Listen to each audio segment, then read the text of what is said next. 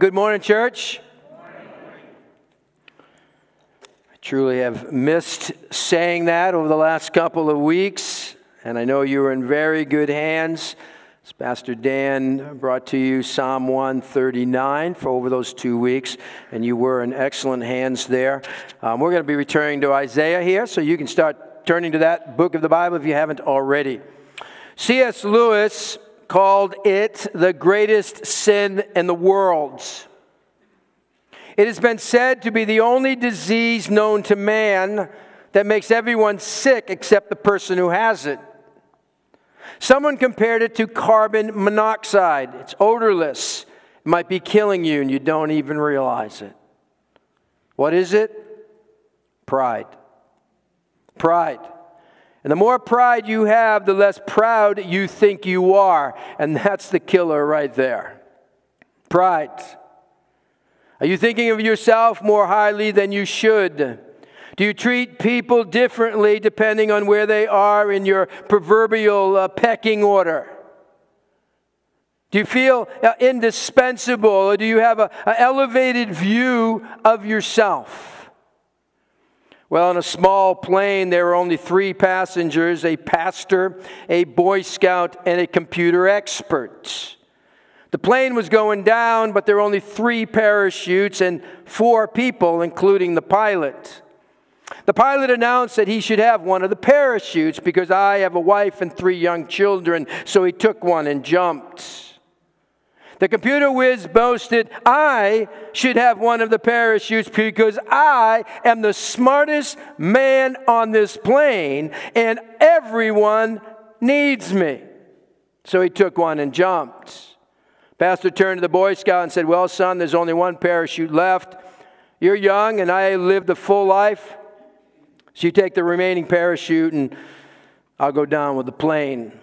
The Boy Scout replied, relax, Pastor. The smartest man on the plane just picked up my backpack and jumped. Now, pride may not be as blatant as announcing your greatness, right?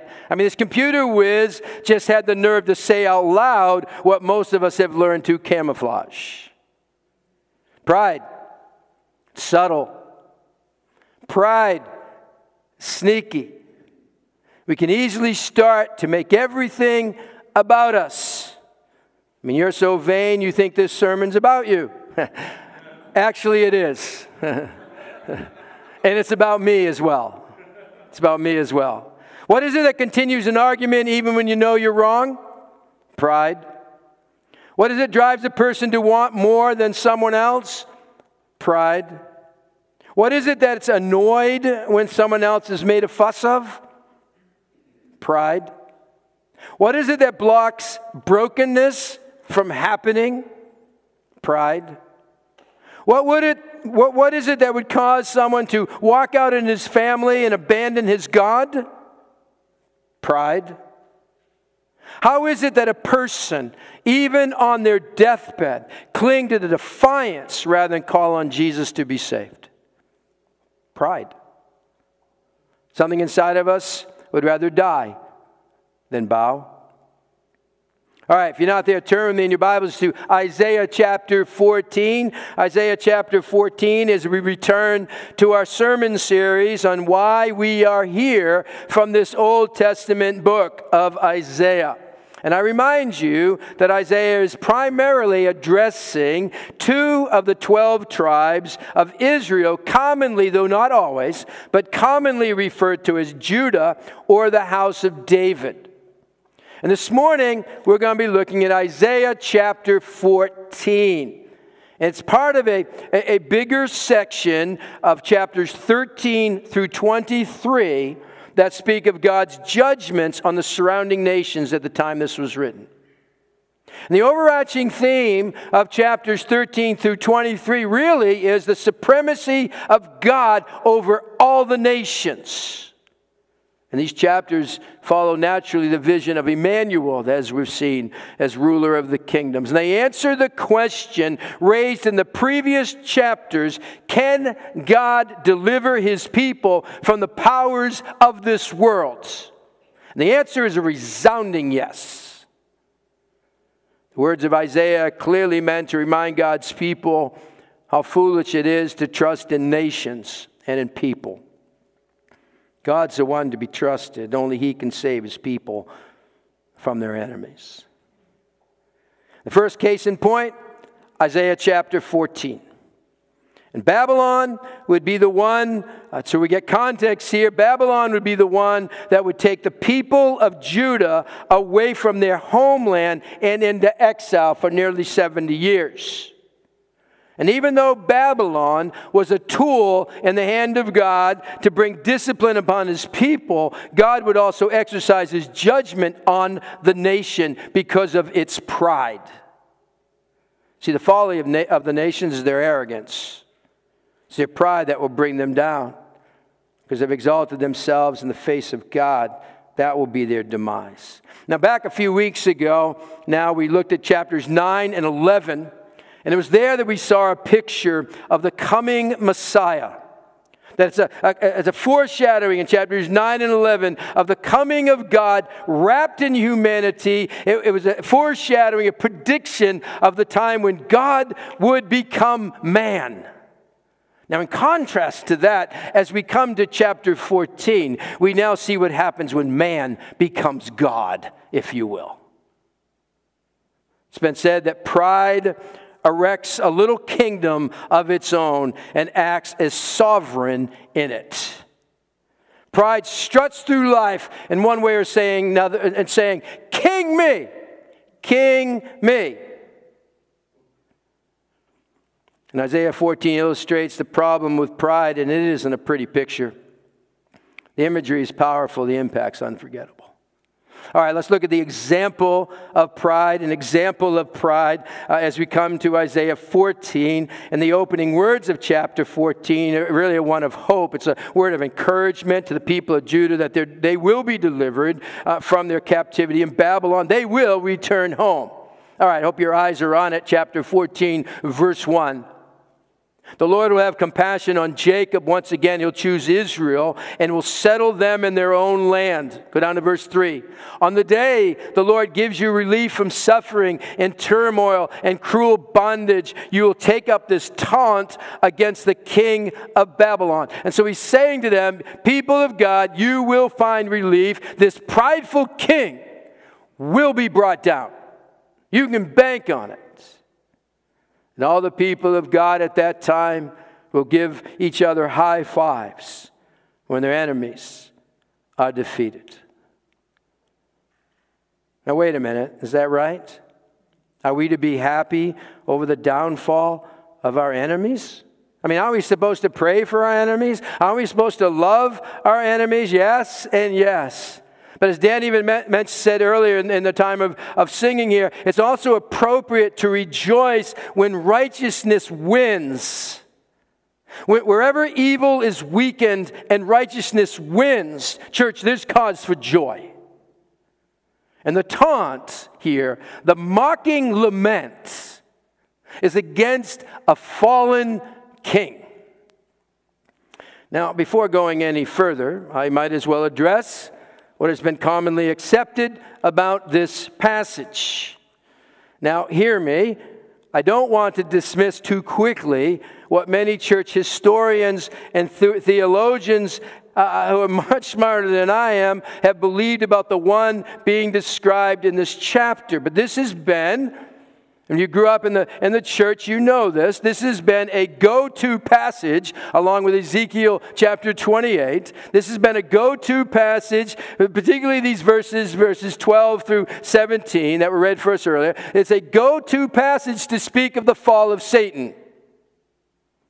Now, if this passage is speaking to Satan's downfall, it's certainly disguised behind the most natural way of reading it. We're told in verse 4, clearly, that this is a taunt against King of Babylon, the king of Babylon. And since it's written in a form of a poem, and we can't miss that, it's written in the form of a poem, it's likely many of the descriptions here of this king are figures of speech to get across the exaggerated sense this human king had of his own importance. All right, we may have to agree to disagree on this, and that is fine. You do your work on that yourself. But the example, I believe, the example given here to us in Isaiah 14 is not an angelic being that fell from heaven, but of a human being. And that's what makes it so impactful. Now, having said that, because our minds can see Satan in these verses, that's not far-fetched either. Paul to Timothy, in his list of qualifications for elders, speaks of conceit that can trip up an elder as it did the devil. So if what we read here in Isaiah 14 sounds like the devil, then what does that tell us? Wherever there's pride in our hearts, we are more like Satan than we care to admit. And he's the driving force behind what's going on with the king, even if you don't want to land there. And the one who might say, no, that's not me. This doesn't describe me. You may be the proudest of all.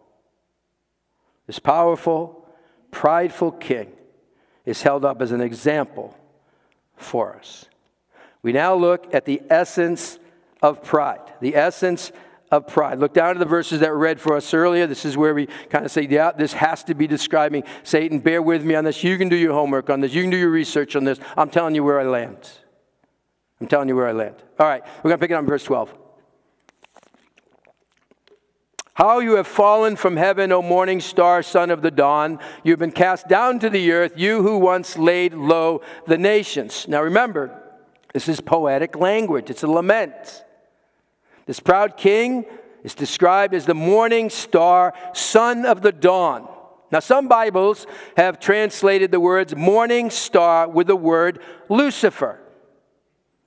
Now, without boring you with the details, Lucifer really is not the best way to translate that phrase. The morning star, or shining one, literally referred to the planet Venus, but in ancient times it was used metaphorically to speak of human kings. Interestingly, Jesus is called a bright and morning star. Revelation 22:16, suggesting what? That Christ's second coming is the start of a new dawn, a new day. Now here in Isaiah, the reference is of a star that gives way to the sun. In other words, so what I think it's saying. In other words, this morning star, this bright star, this king of Babylon will have his stardom. He'll have his time of glory. He'll have his time of fame. He'll have his time of tearing down the nations. But in the whole scheme of things, it is short-lived. Before the sun rises, he's gone. That's what it's saying. Short-lived. It's brief. And we go, well, when we're living under such oppression, it feels like forever. But in God's timetable, it is short-lived. Why? Because all kings, all nations, all those in authority are subject to the sovereign Lord and his purposes. This morning star must yield to the dawn of a new age when God will intervene and bring judgment upon him. And notice it says the king has fallen from heaven. Again, figure of speech to describe how he was brought low. He saw himself in an inflated way, and God brought him down. His fall was a public disgrace. All would see it. It tells us down in verse 16. Write it down. You can read it later. It was read for us earlier. But you see, God who hates pride will do the humbling. It would be best then to respond favorably to self-humbling moments. Right? Because if we don't, God will do it. God will do it. See, no one can make you humble. You may be invited to it, but you must accept the invitation.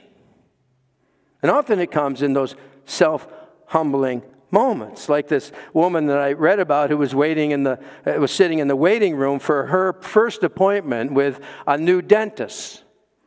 And she noted his diploma, which bore his full name, and suddenly she remembered that a tall, handsome, dark-haired boy with the same name had been in her high school class so many years ago. And she thought to herself, could this be the same guy I had a crush on way back then? She wondered. Well, she entered the exam room and she saw him. He was a balding, gray-haired man, deeply lined face. And she goes, wow, he didn't age very well. I mean, look at me. He looks way too old to even be my classmate. Well, she asked, hey, do you happen to attend Morgan Park High School? Yes, I'm a Mustang, he replied. When did you graduate? She asked. 1959, he replied. Why do you ask? You were in my class, she exclaimed. Really? He said, looking at her closely. What did you teach? A pin in that bubble. A pin in that bubble. Self-humbling moment. Have you been given an invitation to be humble? Will you accept it? And we don't know if this king had been given opportunities to humble himself at all. My guess is, if he did, he would have blown right past them. Because this prideful king here has such an inflated view of himself. We see that as we pick it up in verses 13 and 14. Really is where we get to the essence of pride. And you'll likely pick it up as I read. Look with me at verse 13. 13. You said in your heart, speaking to this king now, you said in your heart, I will ascend to heaven. I will raise my throne above the stars of God. He's saying he viewed himself as the brightest of stars. I'll ascend to heaven. Sound familiar? Kind of brought me back to Genesis chapter 11, the Tower of Babel. People in that day, right, they proudly proclaimed, let us build a tower that reaches to the heavens. Why did they want to build a tower that reaches to the heavens? What Genesis 11 tells us, so that we may make a name for ourselves. That's what he's doing. Well, he continues. He's not done. Middle of verse 13. I will sit enthroned on the Mount of Assembly, on the utmost heights of the sacred mountain. Now, in other words, what he's saying here, that the place where the gods lived, and the Canaanites believed the gods lived in the mountains. He's saying, I will live in the mountains because I am that great. I am a god. And he aspired to be greater than all other gods, which is the epitome of arrogance. The king saw himself as the greatest. His heart was set on reaching places where no one else has been able to go. How ridiculous it is to think that he could be above all the gods they worshipped. All right, he's not through. Verse 14, I will ascend above the tops of the clouds, higher than everybody else. I will make myself like the Most High. Now, if he didn't cross the line before, he just crossed it. What audacity. This human king, a mere man, could think he could be equal to the Almighty God. See, O.W. Holmes said, the great act of faith is when man decides that he's not God. Now, I read this, and I thought to myself, that's not me. I mean, I've never gone that far in my pride. And then it hit me. There's a little king of Babylon in me. There's a little king of Babylon in me. I mean, I've never said those words, but I've acted as though I think it's all about me. King me! King me! Might be the cry of my heart more than I care to admit. Now, do you notice a reoccurring theme in those two verses? What phrase is repeated? I will, I will, I will, I will, I will. 5 times. I think we get to the essence of pride, don't we? See, the problem with pride, it gives a false sense of what we can do. I will. Here's the principle. Anytime we have a stronger desire to do our will over God's will, that's pride. Try that one on. Anytime we have a stronger desire to do our will over God's will, that is pride, because it reveals our attempt at independence. It speaks volumes of our own self-confidence. I ask you, as I've asked myself, how have you said in your heart, I will do this. I don't care what, I will do it. How? See, my prayer may be not my will, but your will, God, be done. But secretly at times I want my will to be done. Plain and simple. And I can go through life saying, King me. And what troubles me about pride is that it shows up at the worst of times. When we should be ministering to others, pride shows up. When someone else is hurting and they need a loving touch or a loving word, pride shows up. When someone else is being recognized, pride shows up. Why does it keep showing up? I mean, what's the essence of pride? Well, pride really, if we boil it down, is a distortion of self and reality. It's a distortion of how we see ourselves. That's why it's not wrong or sinful for God to want all glory. I did something in the epistle on this a few weeks ago. It's not wrong or sinful for God to want all glory. He is worthy of it. It is based on the reality of who He is. It's the right estimation of Himself. In the same way, it's not sin to take pride in one's child or one's spouse or a job well done. I mean, to appreciate some true excellence is not wrong. Now, if we give it more worth than it deserves, we've crossed the line. But neither is it sinful pride to accept and use my God-given abilities. Yet our attitude must always be, I am what I am by the grace of God. For 2 months in 1988, and I might have shared this with you before, Oral Hershiser was perhaps the best pitcher ever. From late August through the World Series, he had an ERA of 0.60, which means that his average of runs, people crossing the plate when he was pitching, extremely low. And he led the Dodgers to an improbable World Championship. Now, this wasn't the only time Hershiser had thrown so well. He talks about while pitching in the minor leagues at San Antonio a few years earlier, he had the best statistics over anyone else in the game. Soon, however, Oral Hershiser, a Christian, began to see his performance on the field deteriorate.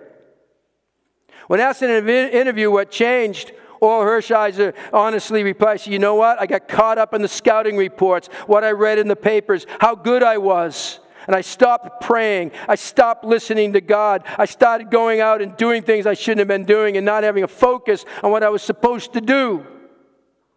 And he says it was like God had come down from heaven, hit me over the head and said, you dummy. Remember who got you here. Remember where your abilities come from. Consider yourself successful. You're good at what you do. You're making a difference in people's lives. Are your talents and gifts and abilities and skills helping a cause? The word to all of us is to remember who has done all this. We have the example of pride. We have the essence of pride. But how bad is it really? I mean, is it really that bad? All right, we come to the end of pride. Come to the end of pride, you're likely familiar with the proverb in Scripture that said pride goes before destruction, a haughty spirit before a fall. And everywhere in the Bible, we're told that pride goes before a fall. Example after example after example, that pride leads to destruction, that it's deadly. And here in Isaiah 14, it's a graphic picture of that destruction. The end of verse 4 says, how the oppressor has come to an end, how his fury has ended. But bring your eyes down to verse 9. The grave below is all astir to meet you at your coming. It rouses the spirits of the departed to greet you. All those who were leaders in the world, it makes them rise from their thrones. All those who were kings over the nations. Verse 10. They, all those leaders in the world, they will respond, they will say to you, you also have become weak like us. All your pomp has been brought down to the grave, along with the noise of your harps. Maggots are spread out beneath you, and worms cover you. Not very pretty. Someone aptly put it, human pride is but pretty trappings on a corpse. You see, the king, his palace may have been plush. He may have enjoyed all the comforts of life. His strength and power were indeed quite impressive. His importance was known everywhere, but in the end, he goes to the place where all human distinctions are meaningless. He may have seemed immortal to many living under his oppressive rule, but the astonishment of all, he would bow to decay. What does it profit a man? What does it profit a person who gains the whole world but loses his own soul? Jesus pointedly asked. What does it gain? You win? And church, in our foolish pride, we can go after things that really have no eternal significance. Is your pride preventing you right now from seeing the bigger picture? In the movie, The Bridge on the River Kwai, the lead character, Colonel Nicholson, played by Alec Guinness, is a prisoner of war in Burma who leads his men to build a bridge for his Japanese captors. Nicholson is an officer of high integrity. He's dedicated to excellence. He's a great leader of men, and he's well trained to complete any mission that he is given. His mission is to build this bridge for the enemy. But he's determined in his pride to build the best and strongest bridge he can build to prove to the Japanese how superior the British are in their building skills. His men become appalled. Why is he building such a good bridge when our enemies are going to use that bridge to move their troops by train to destroy our army? So his men began to plot to sabotage the bridge with dynamite, and by the film's end, he finds himself in the painful position of defending the bridge from attack by his fellow officers who wanted to destroy it to prevent Japanese trains from using it. And there's a chilling moment of realization right before he detonates the bridge when Nicholson utters the famous line, "What have I done? What have I done?" He was so focused on his goal, building the best bridge to prove to the Japanese who was the greatest, that he forgot the larger mission of winning the war. That's what pride does. It corrupts our spiritual vision. We no longer think or see clearly what God is trying to accomplish because pride starts to put us at the center of the universe. You see, pride is an unholy preoccupation with self. We then end up exalting ourselves, serving ourselves, thinking about ourselves, and even trusting ourselves instead of exalting, serving, thinking about, and trusting God. And that's why God opposes the proud. I mean, do you really want the Almighty God actively opposing you? I mean, you think that's going to end well? All right, let me give you some practical takeaways for us here. Some practical takeaways. First of all, see the signs of pride in your own life. See the signs of pride in your own life. Well, what might they be? Well, here are some telltale signs of a proud heart. And the list could go on and on and on. I'm just going to give you some. Signs of a proud heart could be insisting on your own way. Might be unwilling to apologize to someone you've wronged. Might be defensiveness when people offer you constructive criticism. A sign might be people are getting to you. That's a sign for me. I mean, I'm not saying these others aren't, but that's one that pops out to me. When people start getting to me, what is it? I'm making it about me, king me. Putting others down in order to feel better about yourself. It's pride. Resentful being overlooked. Pride. Clinging to your demands. Pride. Name dropping, needing to win every argument, grabbing credit whenever you can. Pride is when you, a sign of pride is when you do those things that make you feel good about yourself. Right? I don't know what it is for you, but the list could go on. See it though. See it before it takes its toll on others, because it will take its toll on others. All right, see the sign. Secondly, guard your strengths. Guard your strengths. When circus acrobat Philippe Petit was rehearsing in Florida, he fell about 30 feet to a concrete floor. Petit rolled over on his stomach. He began pounding the floor with his fists, and he cried out, "I can't believe it, I can't believe it, I never fall." And for any person who has fallen into sin, regardless of what kind of sin it is, it always starts with pride. It starts by saying, I'll never do that. Not me. I'm too strong to fall there. Oh, I've got this one nailed. This one, not a problem for me. And when we think that way, listen, we're setting ourselves up for the kill. I ask you, what might be your I would never? I would never. What might it be? Guard that strength. As someone said, an unguarded strength is a double weakness. Thirdly, cultivate humility. You knew that was coming. Cultivate humility. Well, what are some things you can do to help cultivate humility? Again, the list is a mile long. You need to work this out for yourself here. But one way we can learn from cultivate humility is we can learn from our mistakes.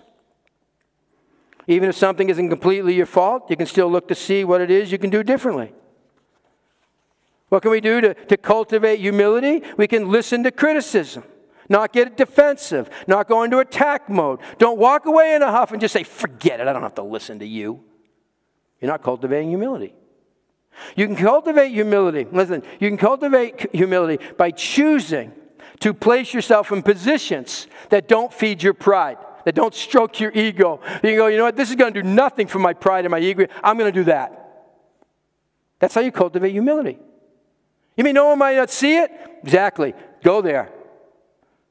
You might have to choose to deny yourself of getting your own way in some particular situation right now. That's cultivating humility. D.L. Moody said, a person can counterfeit love, he can counterfeit faith, he can counterfeit hope, and all the other graces, but it's very difficult to counterfeit humility. Why? Because sooner or later, it will be exposed. Don't fake it. Cultivate it. All right, and lastly, what can we do? Practical takeaway, crush it every day. Crush it every hour if you must. Crush it every day. Because pride will never go away on this side of heaven. That's the problem with pride. It never quits. It's relentless. And so we need to face it, deal with it, crush it every day.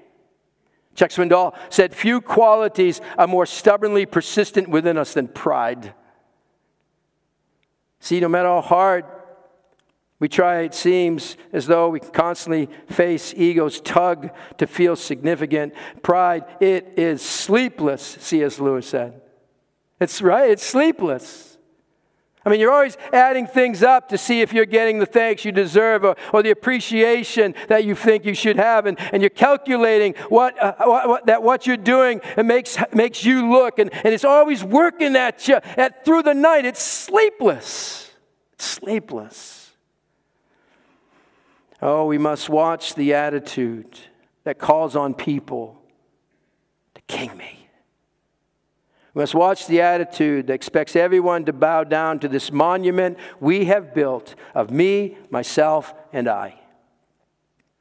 As Larry Crabb aptly said, I must surrender my fascination with self to a more worthy preoccupation with the character and purposes of God. He nailed it. I must surrender my fascination with self to a more worthy preoccupation with the character and purposes of God. Why are we here? Exalt Him. Point to Him. Give Him the glory. Because God is the one on the throne. Who's king in your life?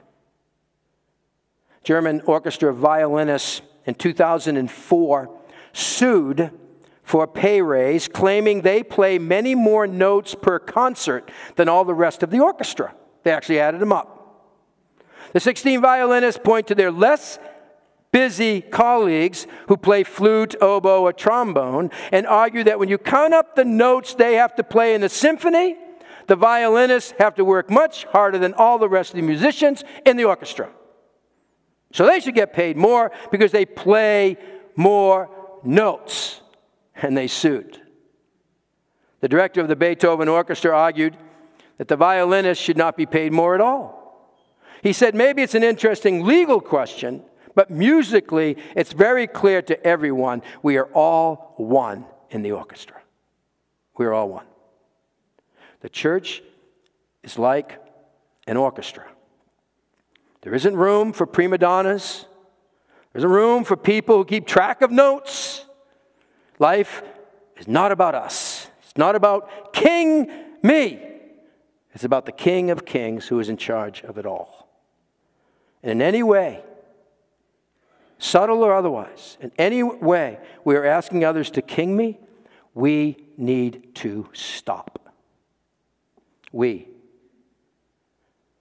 there any way that you've been making it all about you lately? It's convicting. Well, Jesus is saying to you this morning, king me. Make me the king of your life. King me, Jesus says. Let him be the king of our heart. Let's pray.